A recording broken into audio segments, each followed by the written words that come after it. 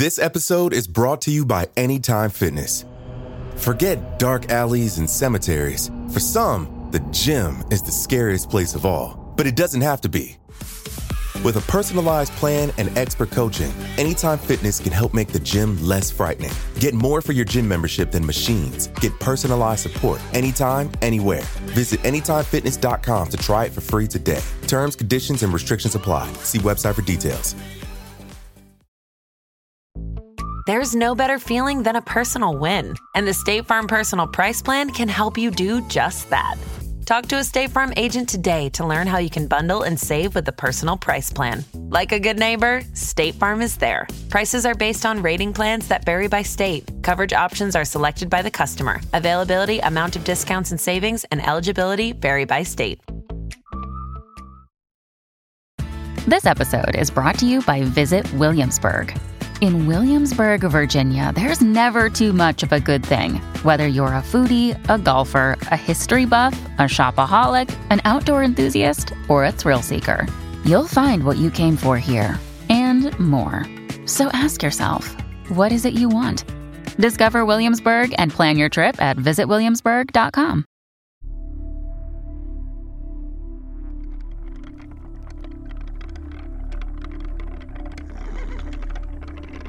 On the evening of March 24, 1882, German scientist Robert Koch traveled to the Physiological Society of Berlin to give a lecture on a groundbreaking new discovery.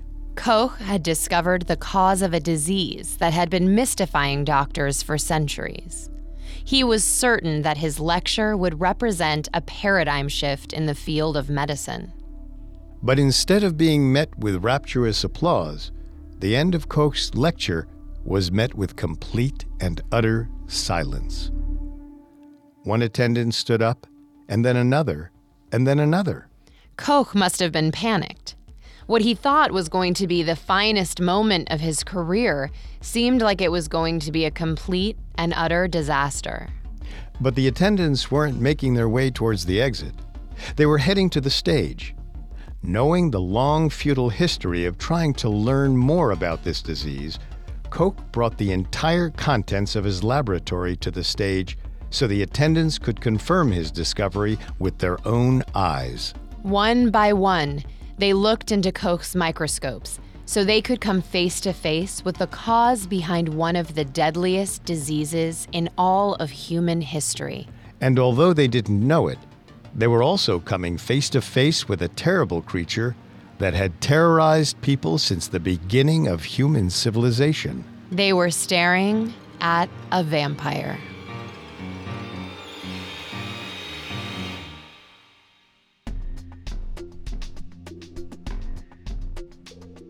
In life, there's so much we don't know. But in this podcast, we don't take "we don't know" for an answer. Every week, we investigate the greatest mysteries of history and life on Earth. Welcome to Unexplained Mysteries. I'm Richard. And I'm Claire. This week's episode is part 2 of the Mercy Brown vampire case. We'll be addressing the questions surrounding her story. Was Mercy actually a vampire? Or could her oddly preserved state be explained by science? Why were there no more documented cases of vampire exhumations in New England after Mercy? Additionally, we'll examine more modern cases of alleged vampires and confront this chilling question. Could these creatures actually exist? Why do vampire panics continue to this day? We'll look at possible explanations, including diseases like tuberculosis and rabies, social unrest, and fear of the unknown. If you like the show, you can subscribe on your favorite podcast directory. A new episode comes out every Thursday. And while you're there, we'd greatly appreciate a 5-star review. It seems simple, but it really helps.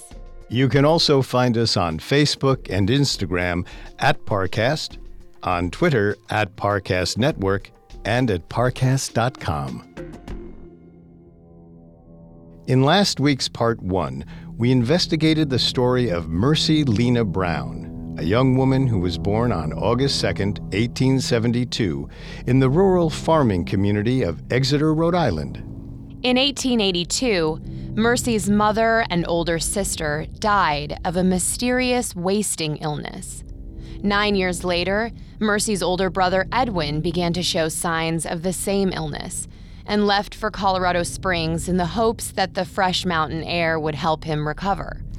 While Edwin was gone, Mercy got sick with the disease and died on January 17, 1892, at the age of 19.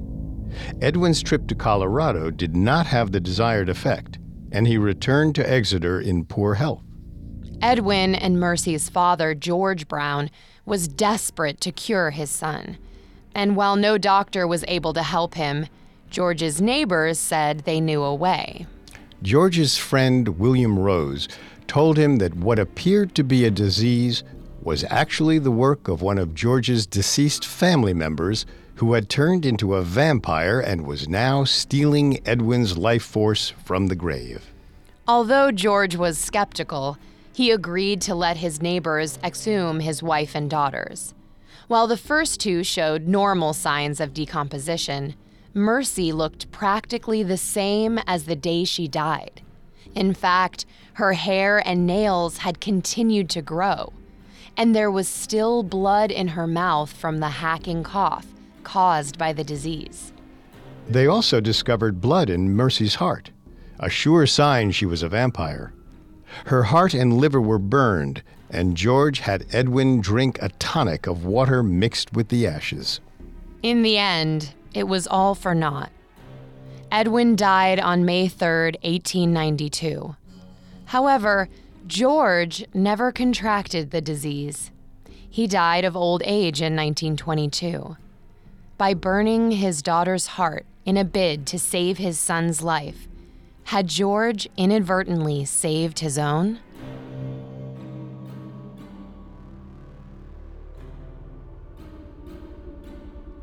While stories of vampires or vampire-like creatures have existed for thousands of years, widespread belief of the vampire as a true menace began in small Eastern European villages during the early 1700s. The earliest official mention of a vampire comes from a report made to the Austrian government in 1725 about a man named Peter Plagojevich. Unfortunately, the report is sparse on details, but it signaled the beginning of what would be a series of investigations into alleged vampires, creating chaos and death. In January of 1732, a young doctor named Johann Flückiger was dispatched to the Serbian village of Medveja to examine claims of vampirism.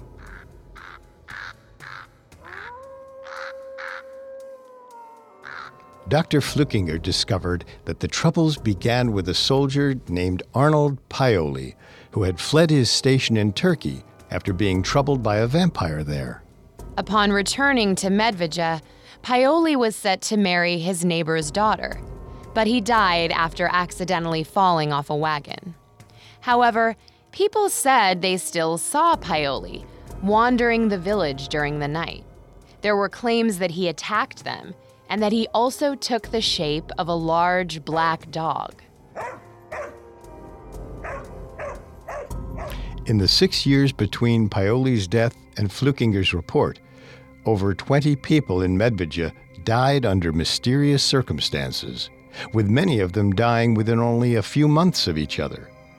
It was believed many, if not all, of these villagers had become vampires. But not all of these villagers had become vampires as a direct result of Paoli's attacks.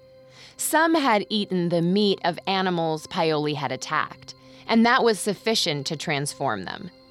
It was said that these vampires behaved like wild beasts, that they could become animals themselves, or transmit their vampirism through animals. Dr. Flückiger felt that there was sufficient evidence to exhume Paoli's body, as well as the other villagers who were suspected of having become vampires after they died.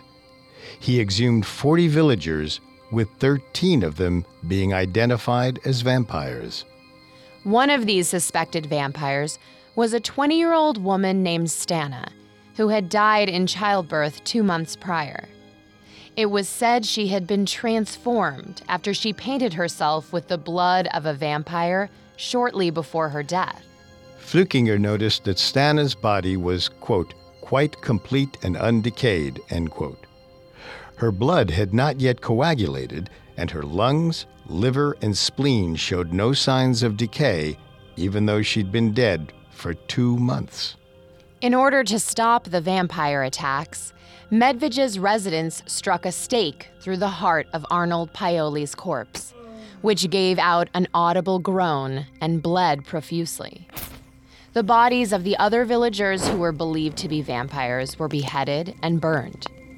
Dr. Flukinger's report became widely circulated, and it captured people's imaginations across Europe. Eventually, stories of vampires traveled across the Atlantic and were adapted by the people of New England to explain cases of mysterious deaths, such as Mercy Brown's. However, in the instances of European and New England vampires, there are scientific explanations to account for vampires' seemingly inexplicable appearances and behavior. A major warning sign of someone who had become a vampire was when their body showed no signs of decomposition. But the timing of both Stana and Mercy Brown's deaths can explain why they showed so few signs of decomposition. Both women died in the middle of a freezing winter. In Mercy Brown's case, she would have normally been buried right away. But due to the unforgiving weather, Mercy's body was stored in an above-ground crypt for 2 months. Since it was so cold, the crypt created a freezer-like atmosphere that allowed for Mercy's body to remain preserved. The situation would have been similar for Stana, who would have been buried in ground whose surface temperature was barely above freezing. For alleged vampires who might not have died during a cold winter, another factor in slow decomposition rates is blood hemorrhaging shortly before death. The bacteria that cause decomposition feed on the protein-rich content found in blood. Many people believed to have become vampires died in sudden or violent deaths, which were usually accompanied by significant blood loss. Less blood equals less decomposition.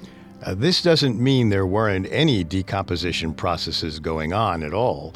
After death, the brain liquefies and the lungs and heart are filled with dark fluid mixed with blood, which is what George Brown's neighbors found when they opened Mercy's heart.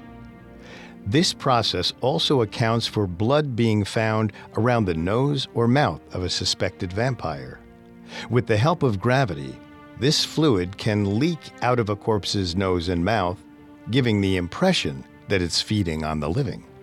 These explanations can account for why a suspected vampire's body is so well preserved. But it doesn't explain that Mercy's hair and fingernails seem to have grown after she died. A person's hair and fingernails may appear to be longer after they die, but that's only because the skin around them has retracted. After someone dies, the dehydration of their body can lead to skin and soft tissue shrinking, which creates the optical illusion that their hair and fingernails are growing. Normally, this might not be so noticeable, but since Mercy's body was so well preserved, it would have drawn people's attention more. Similarly, the receding of a person's gums after death can create an almost fang-like effect. Additionally, the buildup of gases in a person's body can make it seem like a body such as Arnold Paoli's would let out a scream after being impaled with a stake. In an era when medical knowledge was still limited, it definitely makes sense why people would believe in the existence of vampires. All these factors can certainly add up to make it seem like corpses can continue to walk the earth after death. Additionally, the strange appearances and behaviors of living people accused of being vampires can now be explained by science and medical conditions we can now better understand. For example, porphyria causes an intense sensitivity to sunlight. Pellagra thins the skin, and rabies causes biting and general sensitivities that could cause repulsion by light or garlic. In the case of the 1732 Medvedev vampire panic, It can most likely be explained by a widespread rabies epidemic. During that same period, there were many cases of rabies recorded in dogs, wolves, and other wild animals in Eastern Europe. Rabies isn't only transmitted through a bite. A person can also be infected with rabies by eating poorly prepared meat of an animal who had it. It's no surprise, then, that Medvedev's villagers believed people were becoming vampires by eating the meat of animals that Arnold Paoli had attacked. But what about the mysterious wasting disease that was behind the cases of the New England vampire panics and Mercy Brown? Well, the disease that afflicted Mercy and the other members of the Brown family was known colloquially as consumption. Sufferers of the disease looked as if something was literally consuming them. Consumption was a slow-acting disease that gradually sapped the strength of its victims. Hosts could last for years before dying. Its symptoms included a high fever, a hacking, bloody cough, and a visible wasting away of the body. At the time of Mercy's death, consumption was the leading cause of death for people living in rural New England, as it was responsible for killing 1 out of every 4 people. Between 1786, when health officials first started keeping track of mortality rates connected to consumption, and 1800, it killed 2% of New England's total population. Unlike other diseases, such as cholera, plague, and smallpox, that would infect groups in deadly bursts before going dormant as people developed immunities, consumption was a constant threat in people's lives. And although there was a wide range of suspected causes for the disease and recommended treatments, there was no cure. Once somebody contracted consumption, it was basically a death sentence. That is, until the cause of consumption was finally discovered by Robert Koch in 1882, and it took on the name by which we know it today, tuberculosis.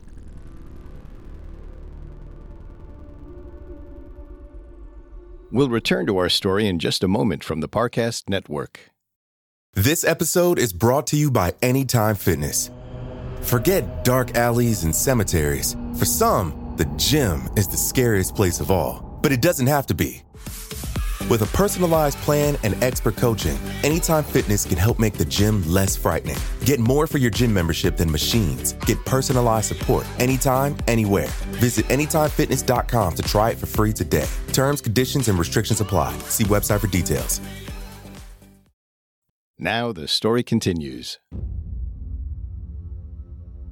In 1882, Robert Koch made a massive breakthrough in discovering the disease that caused the New England vampire panic. Koch knew that tuberculosis was contagious from the work of French scientist Jean-Antoine Villemin, who had taken tuberculosis-infected matter from human cadavers and injected it into rabbits, who had in turn contracted the disease. However, it was still unclear what the contagious agent was. In order to find the agent, Koch devised a new staining method that allowed him to see the tuberculosis bacteria by creating more of a contrast between the tuberculosis bacteria and the tissue it was infecting. In his now famous lecture that identified the tuberculosis bacteria, Koch also demonstrated that the bacteria needs a living host to grow and multiply, and how it transmits from person to person. Ironically, Koch made his presentation a year before Mercy Brown's mother, Mary Eliza, contracted tuberculosis. Had the news of his discovery traveled past large cities and into rural areas such as Exeter, there's a chance she could have avoided the disease. Then the Brown family would have been spared of its sorrow. Maybe. But even if they had known about the disease, there's little the Brown family could have done. While the spread of it could be mitigated by better sanitary practices, there was still no way to cure tuberculosis until a vaccine was created in 1921 by the French bacteriologists Albert Calmette and Camille Guérin. Hold on. Tuberculosis is an airborne disease, but it took 9 years for Mercy and Edwin Brown to exhibit symptoms. That's an awful long time for them to stay healthy after their mother and sister had it. Although they didn't know it, tuberculosis was still present in the Brown household for all those years. Mercy had what is known as the galloping kind of tuberculosis, which can lay dormant in its host for years before causing an accelerated version of the normally protracted disease. She probably transmitted the disease to Edwin, and his tuberculosis manifested itself in the more drawn-out version that his mother and sister had 9 years earlier. But George Brown stayed healthy this entire time. Performing the vampire ritual on Mercy seemed to guarantee his health. Well, there is a chance that he had a natural resistance to tuberculosis.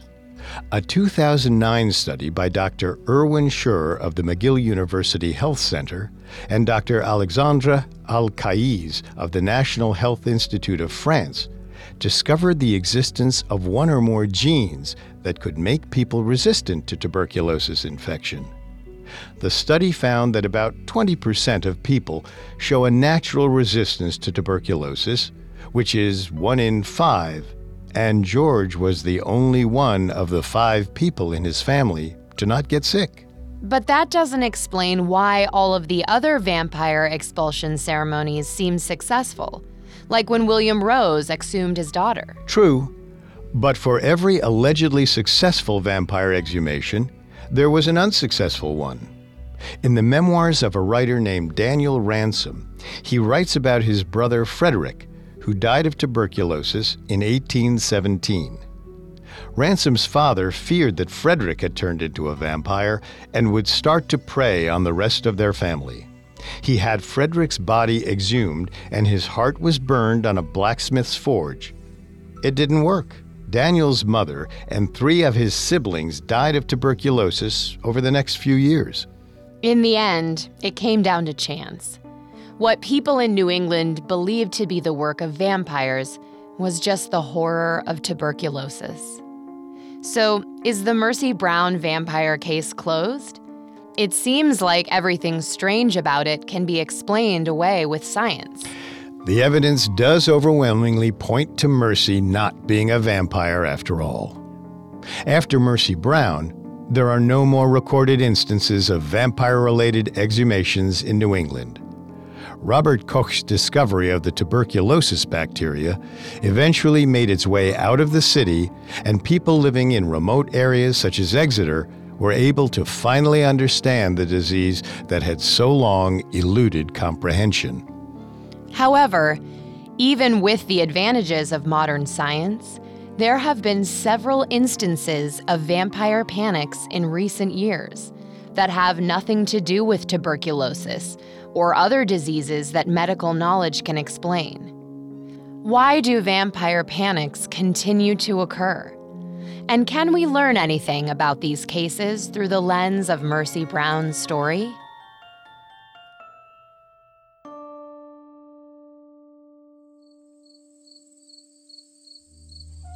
In the late 1960s, nearly 70 years after the Mercy Brown vampire incident, a vampire was said to roam the Highgate Cemetery in London, England.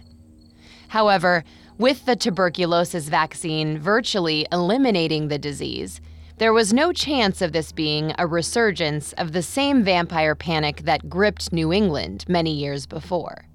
This was something else entirely. Reports of the vampire began when a group of young vandals started breaking into the graveyard at night. Highgate Cemetery, which had been built over a large mansion estate in the 1830s, had a long-held reputation for being haunted, and one of the miscreants, a young man named David Farrant, reported seeing a gray figure in the cemetery after spending the night there on December 21st, 1969. Farrant wrote a letter to the Highgate and Hampton Express on February 6, 1970 about the incident. He wanted to know if anyone else had experienced something similar. There was a flood of replies. People reported seeing a man in a tall top hat, a ghostly cyclist, a woman dressed all in white, a pale-faced peering through the gate, someone wading into a pond, an ethereal gliding figure, and sounds such as ringing bells and calling voices. Farrant was convinced the figure he saw that night in December was some sort of supernatural entity. He became determined to identify the nature of this being and to eliminate it if needed. But David Farrant wasn't the only one interested in the supernatural elements of the Highgate Cemetery. The Highgate and Hampton Express, known locally as the Ham and High, reported in the February 27th edition that a local man named Sean Manchester believed the figure David Farrant had seen was a, quote, king vampire of the undead, end quote. Manchester claimed the vampire had been a medieval nobleman from Wallachia in modern-day Romania. This nobleman had been an avid practitioner of black magic, and after he died, his followers brought him to England and buried him on the site that later became Highgate Cemetery. In the Ham and High article, which bore the sensational headline, "Does a Vampire Walk in Highgate?" Manchester said the vampire had been raised from the dead by modern Satanists, and that in order to stop it, a stake had to be driven through the vampire's heart, and then it must be beheaded and burnt. The only problem was that doing so would be illegal, as it would require either assaulting a person believed to be a vampire or desecrating a corpse. Farrant felt that Manchester was only trying to attach himself to the phenomenon that Farrant had sparked, since Manchester lacked any substantive evidence to prove his claims. Farrant himself, however, did have evidence. In an article printed in the March 6th edition of the Ham and High, Farrant claimed to have found several dead foxes in the cemetery. Oddly, there was no clear indication of how they had died, but this drew attention back to Farrant and away from Manchester. But Sean Manchester didn't back down. He said Farrant's findings complemented his vampire theory. The mainstream press quickly picked up this growing rivalry between the two so-called vampire hunters, and the public became enraptured with their contest to be the first one to destroy what was now being called the Highgate Vampire. Manchester announced that he would be leading a hunt to find the vampire on the night of Friday, March 13th. After learning of his intentions, the ITV network set up interviews with both Sean Manchester and David Farrant, as well as other people who claimed to have seen supernatural entities in the Highgate Cemetery. The interviews aired in the early evening on the 13th. Within a few hours, the Highgate Cemetery was flooded by a mob of people wanting to partake in the hunt. Although the police tried to control the situation, they were quickly overwhelmed. Manchester took advantage of the chaos that night to sneak into the cemetery. He went to a catacomb that he claimed had been previously shown to him by a sleepwalking girl. He was unable to open the door to the catacomb, but he was undeterred. Manchester found a hole in the catacomb's roof and climbed down on a rope.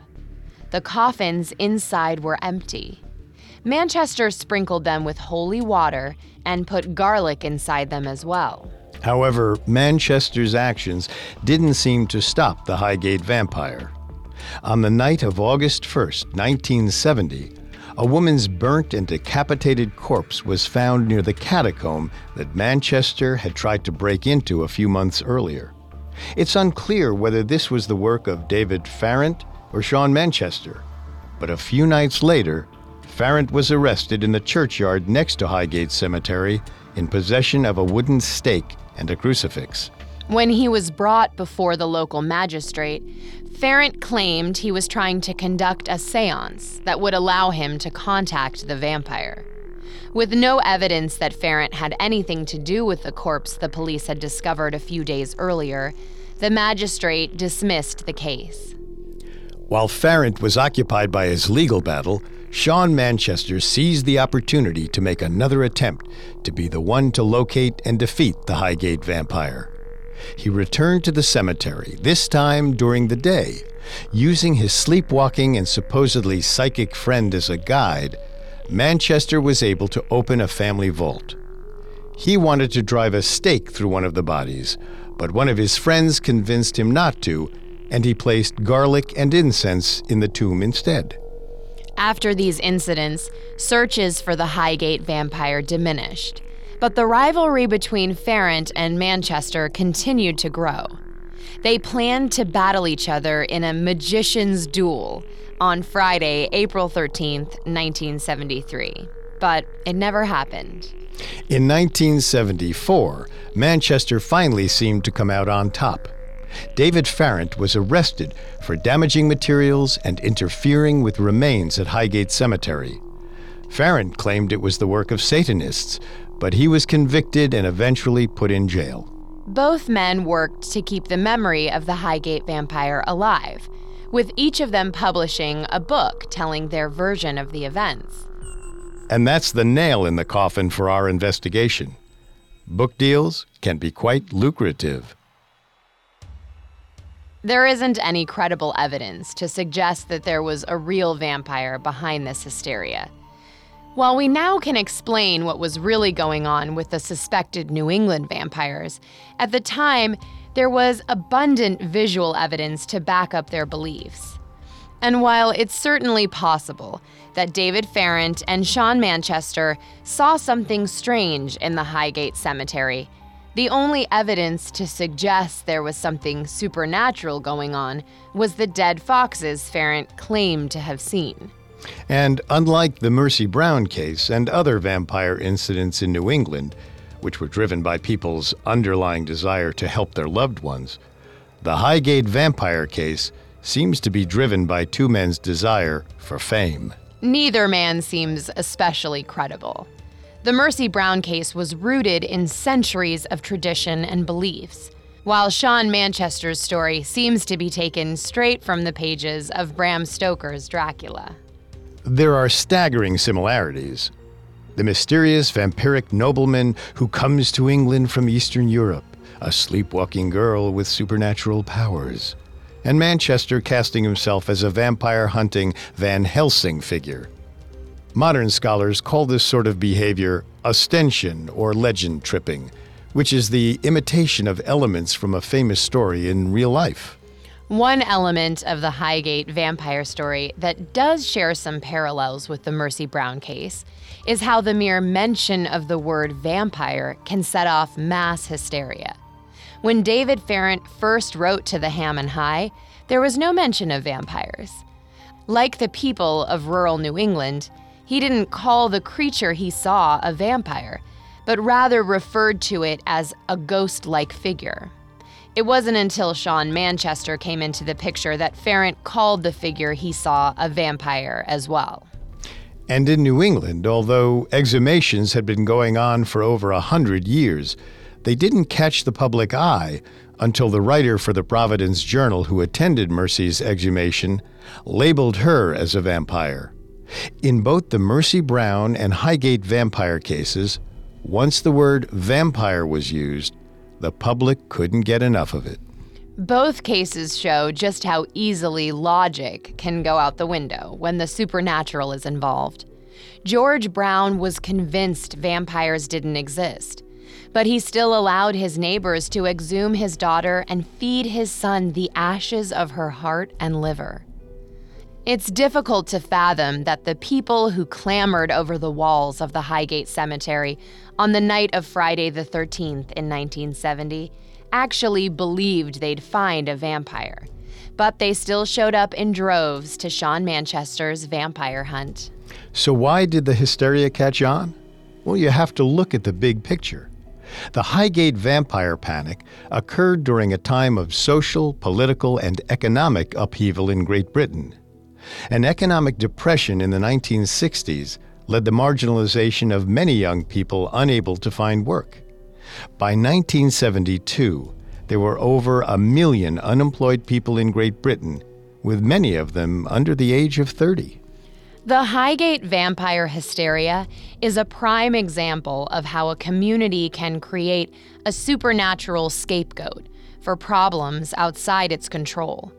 With Mercy Brown, that problem was the unsolvable disease of tuberculosis. With Highgate, the problem was an economy that seemed like it would never recover. And while nobody was saying the Highgate vampire was the reason for Britain's economic struggles, it represented something unto which England's disaffected youths could focus their fear, anger, and disillusionment.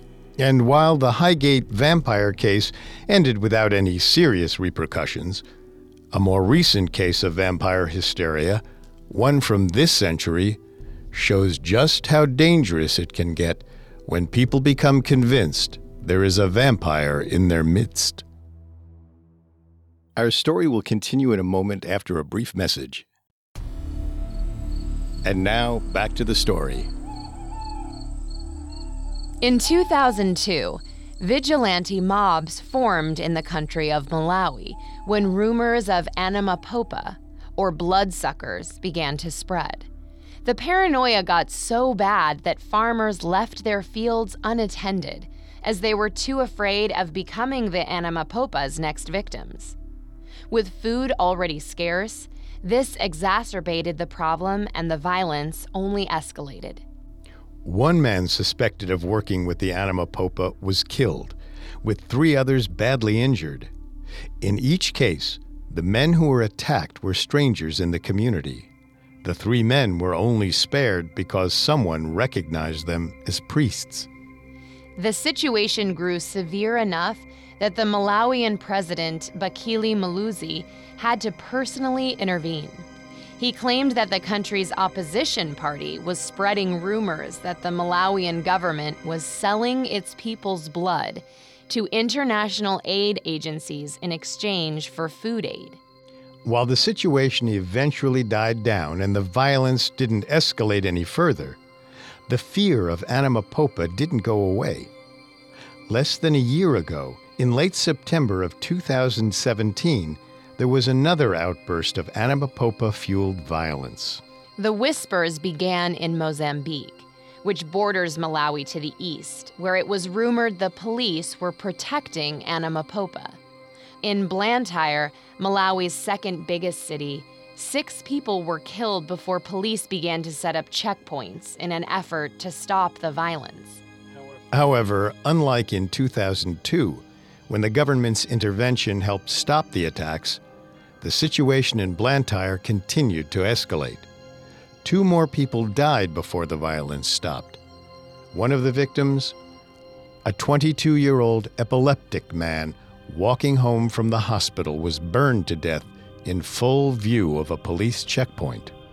It's not clear why these people were targeted by the angry, violent mobs, but they were most likely strangers in the community, or in the case of the epileptic young man, exhibiting behavior that seems strange or unnatural, a common theme in cases of vampirism. Whatever the reasoning was behind the attacks, the situation became dangerous enough that the UN had to pull staff from 2 districts in the southern part of Malawi. Once again, the Malawian president had to intervene. President Peter Mutharika personally visited the affected parts of the country in order to calm the situation and set a nationwide curfew from 7 p.m. to 5 a.m. But even he wasn't able to eradicate the Anamapopa rumors. The harder the government tried to stop the violence, the worse it got. Their attempts to disprove the rumors were met with skepticism by people who already suspected the government of protecting the Anamapopa. The tension finally started to die down when local religious leaders began to call for peace. With trust in the government at an all-time low, voices outside of the political structure were needed. Figures such as Father Dominic Kazingachire of the Catholic University of Malawi were able to effectively get through to people who had previously shown resistance to ending the violence. In all, over 200 vigilantes were arrested. The mobs eventually disbanded, but the Anamapopa rumors haven't gone away.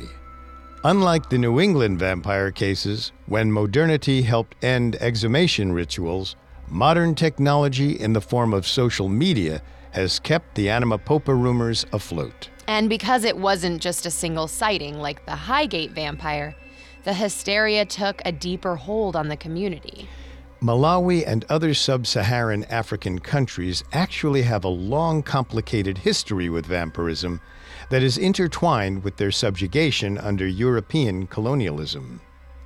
The first recorded claims came from Zambia, which borders Malawi to the west, during the 1930s. People believed that their blood was being taken from them in order to manufacture cough drops for Europeans. Stories like this are common in the region, which has been heavily exploited by white Europeans for goods and luxuries. The idea of having your blood, which represents the essence of your being, taken from you, reflects the anxiety and lack of control people there have over their lives. Unlike the New England vampires such as Mercy Brown, who come from within a family, the Anima Popa of Malawi are regarded as outsiders who want to steal from the community. But in both cases, the fear of vampires reflects an inability to control deadly forces around you. It's also important to note that the Anima Popa have almost nothing in common with the Western perception of vampires. The Anima Popa are not thought to be undead creatures who suck the blood of the living with pointy fangs. In fact, they are all too human. They are believed to use needles or other medical devices to take blood with the aid of magic or secret technology such as chemical mists or electric charges that incapacitate their victims. The Anima Popa then sell the blood to the highest bidder. Stories and rumors of Anima Popa arise frequently in Malawi during times of stress, often when farmers wait on the results of their crops. If there is a bountiful harvest, the rumors usually go away, but they can get worse if there's a food shortage. With a looming starvation crisis, rumors of Anima Popa spread more easily, and insecurity can quickly turn to violence. It's very interesting that throughout history, and in completely different regions of the planet, whenever there is some sort of unexplainable phenomenon, the conclusion people come to is vampires, or some sort of blood-sucking being. It seems like that's where all these vampire stories share something in common. They are examples of people trying to find a way to confront the unknown, which can be both terrifying and exciting. In the case of the Highgate vampire, the unknown is something with endless possibilities. It captures people's excitement and doesn't let go.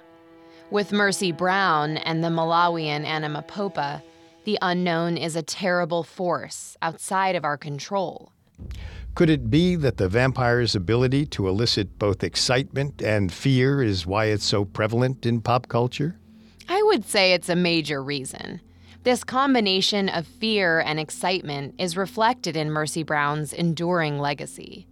In the media, she is a monster who appears in horror stories and TV shows.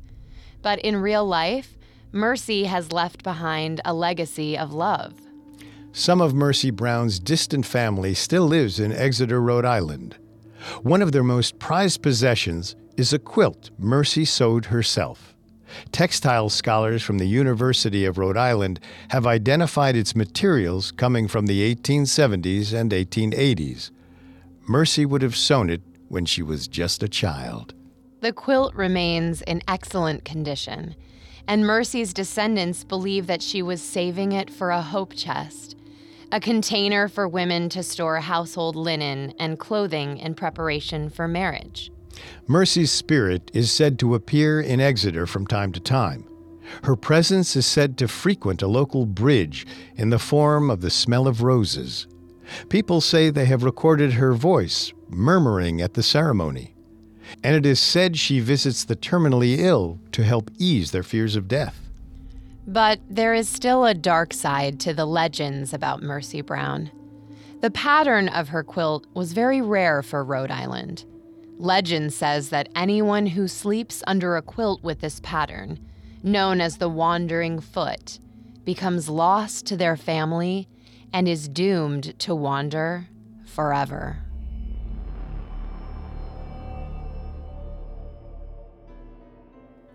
So what do you think?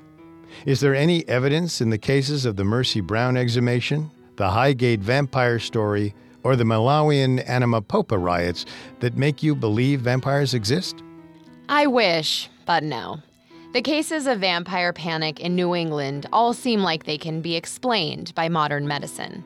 The Highgate vampire seems to be a fraud perpetuated by two fame-hungry men who captured the zeitgeist of a frustrated culture in need of an outlet. And the stories of the Anamapopa seem rooted in Malawi's painful history of European colonization. Although it's extremely unlikely vampires exist, it's telling that nearly every culture throughout history has developed a vampire or vampire-like myth. I wonder how much of our fascination with vampires comes down to the human fear of blood loss. There are many myths of supernatural beings and creatures, but the vampire is one that can literally drain the living essence out of you. And with their ability to transform others into vampires, they don't just take your life, they take your identity. Vampires also represent something that humans don't have to deal with in everyday existence. A presence that's above them on the food chain. There's certainly something scary about a creature that sees you as dinner. There's a comforting element to vampires as well. They are a tangible example of life continuing after death. Unlike ghosts, which are either remnants or incomplete representations of someone after they die, a vampire is a strong physical presence. If you become a vampire, you can cheat death. Whatever the reason is for society's fascination with vampires, it doesn't seem like it will be going away anytime soon. Whether a vampire is a crazed villager in Eastern Europe, a sick girl in New England, a mysterious presence in an English cemetery, or a malignant force terrorizing the people of Malawi, it has the ability to represent people's hopes and fears. Vampires are a tantalizing representation of the fact that there's so much out there that we can't explain, and that despite everything we know, there are still unexplained mysteries to confront. It is a big world out there. Don't forget to subscribe to Unexplained Mysteries on Apple Podcasts, TuneIn, Google Play, Stitcher, Spotify, or any other podcast directory. If you like what you hear, leave a 5-star review or tell us what you think on social media. We are on Facebook and Instagram as @Parcast and Twitter @Parcast Network. It seems simple, but it really helps our show. A new episode comes out every Thursday. And remember, never take "we don't know" for an answer. Unexplained Mysteries was created by Max Cutler, is a production of Cutler Media, and is part of the Parcast Network. It is produced by Max and Ron Cutler, sound design by Kenny Hobbs, with production assistance by Ron Shapiro and Paul Mahler. Additional production assistance by Maggie Admire and Carly Madden. Unexplained Mysteries is written by Alex Benedin and stars Claire Delamar and Richard Rossner.